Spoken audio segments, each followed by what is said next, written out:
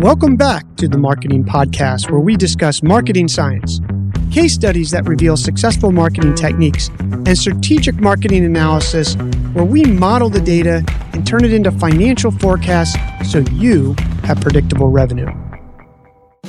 I'm your host, Brandon White, and this is Marketing. Hello, friends. Welcome to the show. Today, we're talking about influencer marketing effectiveness, and we're going to take a look at two studies that appeared in academic journals that dived deep into this topic to figure it out. The idea that you're going to have a spokesperson or someone who endorses your product who is a celebrity from some walk of life is not new.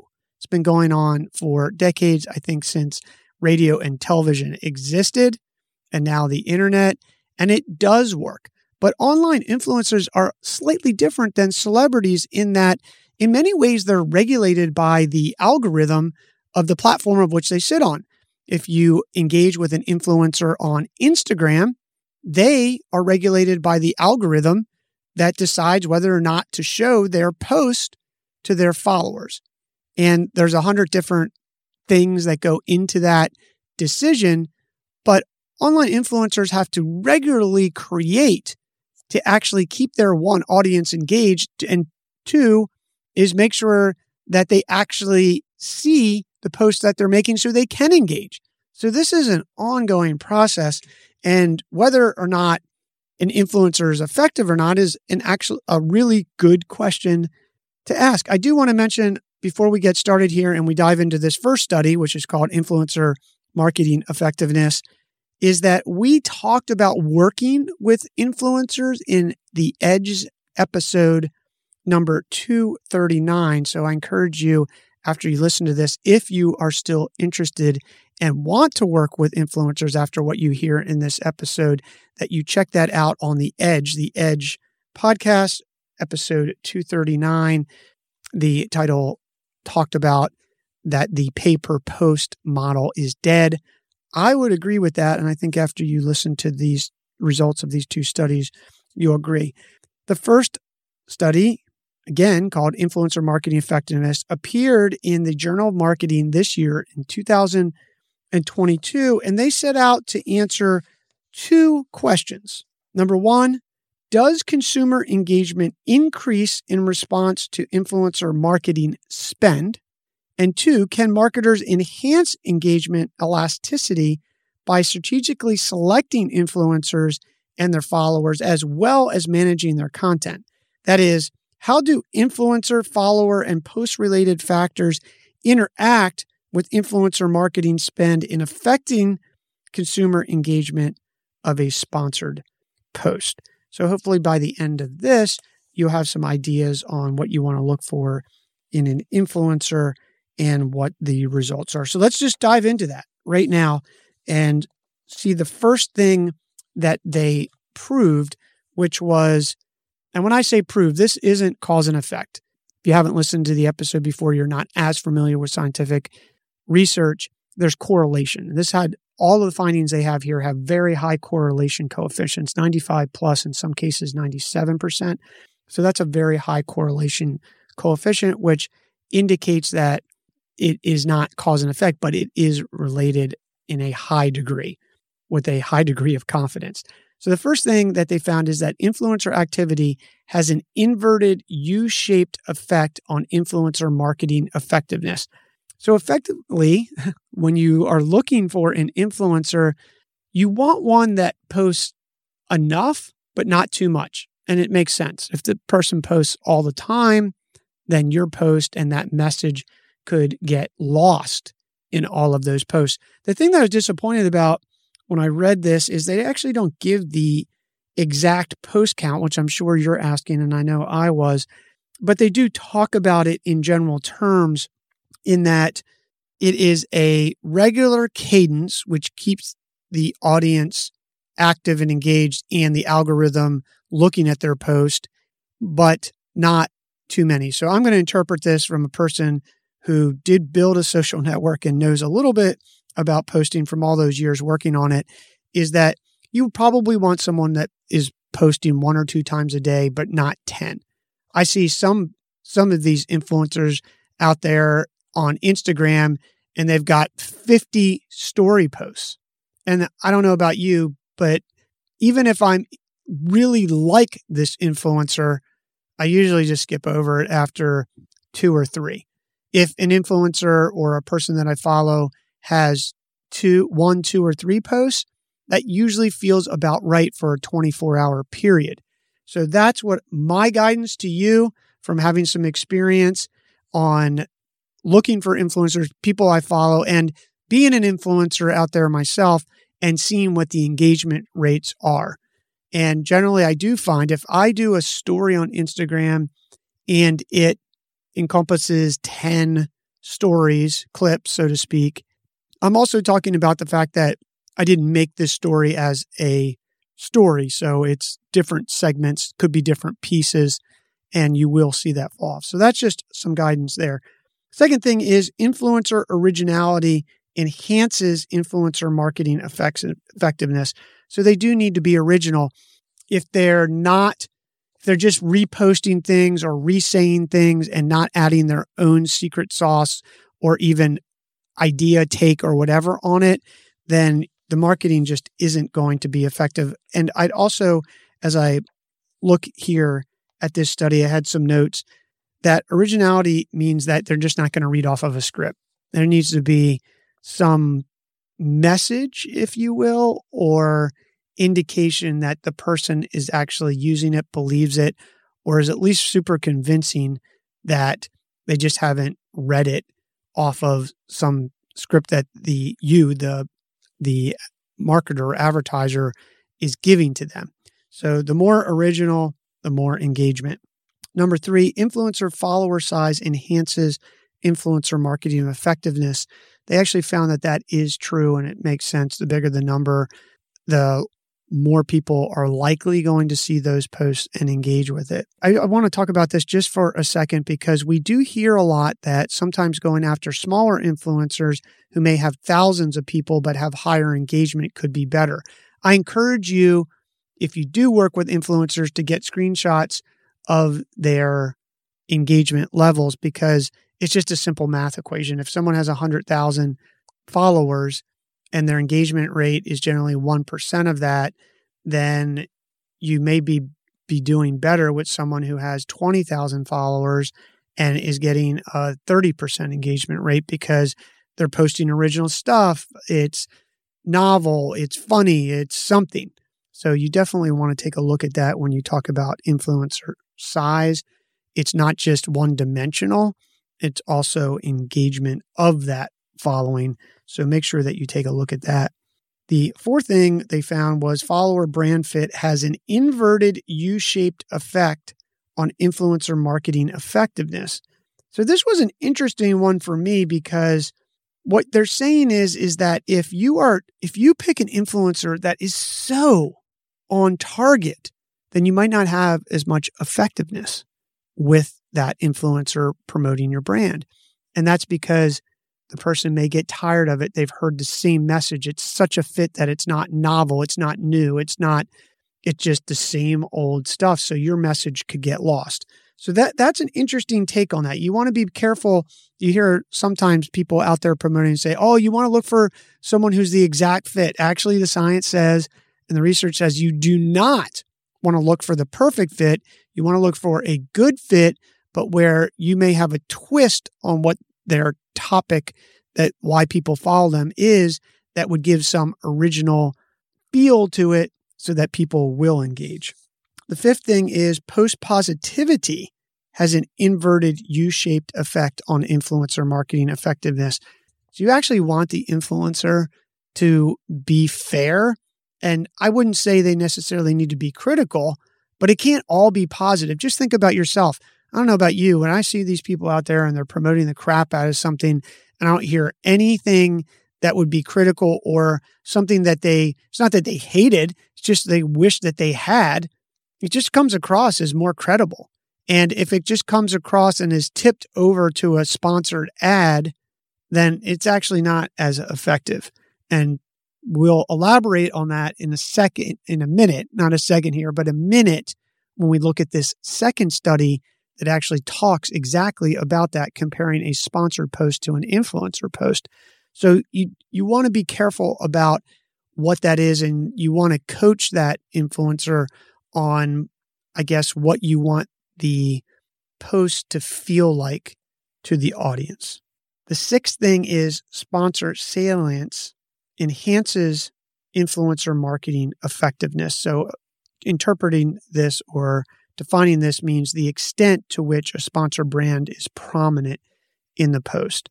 So you want your URL, your your whatever address that you're going to give so that people can actually find you to be in the post, but not all over the post. Again, this builds on the last point that they proved, which was, or hypothesis that they proved, which was around the post positivity. There's a tipping point.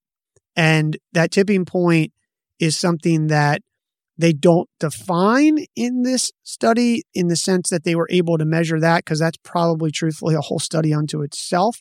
So I would say that you've got to maybe even have the influencer practice your message, because if it comes across as too hard of a sell, it just doesn't work as well. And the seventh thing that they found was that new product launch posts enhance influencer marketing effectiveness, or in what they found after follow-up is that it actually reduces it. So let me talk about this for a minute, because I've been inclined to do this too, is to have an influencer or an endorser come out when I'm doing a product launch. And as it turns out, the data says that it's not as effective. And it makes sense if you break this down, because how could someone be so positive about something that they haven't used? In fact, I get approached all the time. We do here at The Edge, and actually across all of our podcasts on business, our marketing podcasts, and other ones, that people will come out and say, "Hey, can you promote this?" And I say, "Hey, how long have you been around?" First of all, I'm not going to promote. First of all, for me, I'm not going to promote something that I haven't used. Doesn't mean that I need to use it all the time, but I do need to use it. Second of all, if it's so new, then having me promote it is actually not a good idea. And it's not a good idea for any influencer, because the audience is going to ask the simple question: how can this person be promoting the goodness out of this thing and it's just new? Now, if there's a story around the person was in a beta for a long time, that's different.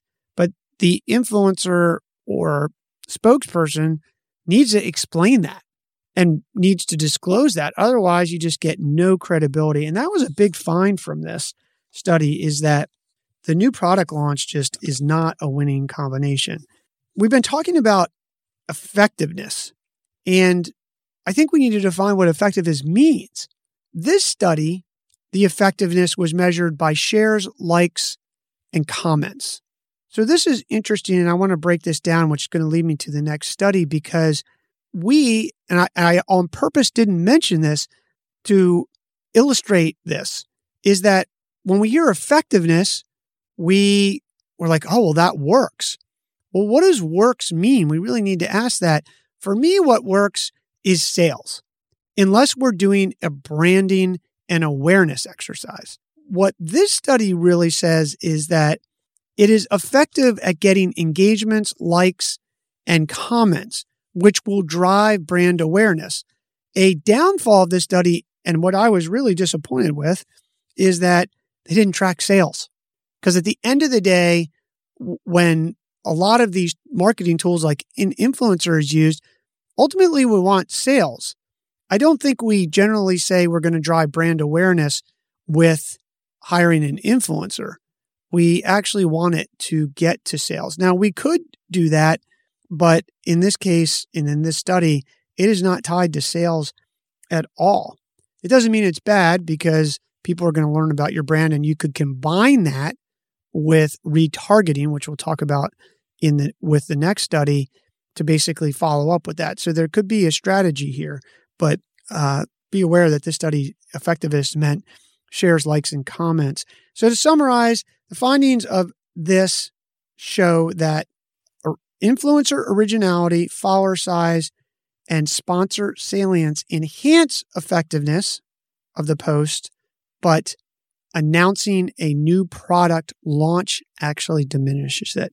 So that, and I'll put this link to the study in the show notes. The study is called Influencer Marketing Effectiveness. Again, it was in the Journal of Marketing in 2022 this year.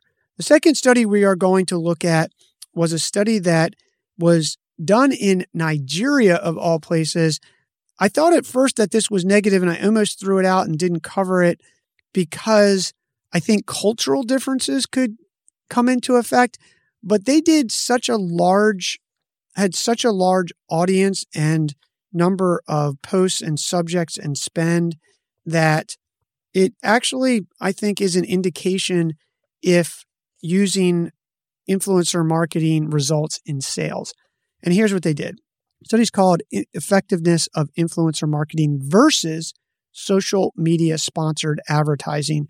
And what they did is they took out 6 ads across 3 product categories. The product categories were beauty and makeup, electronics, and sexual enhancement.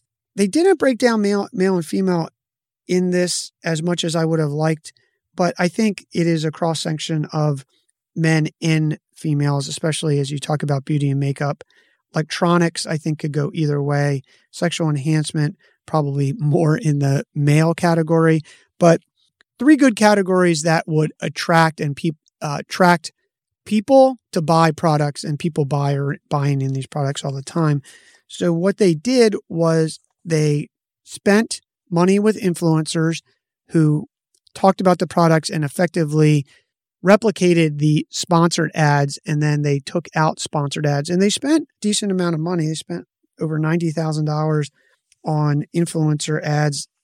If you're interested, broke down to about $263 a post, which I've seen different amounts out there for different influencers depending on their size. And I think that's a pretty good number as an average of what it costs.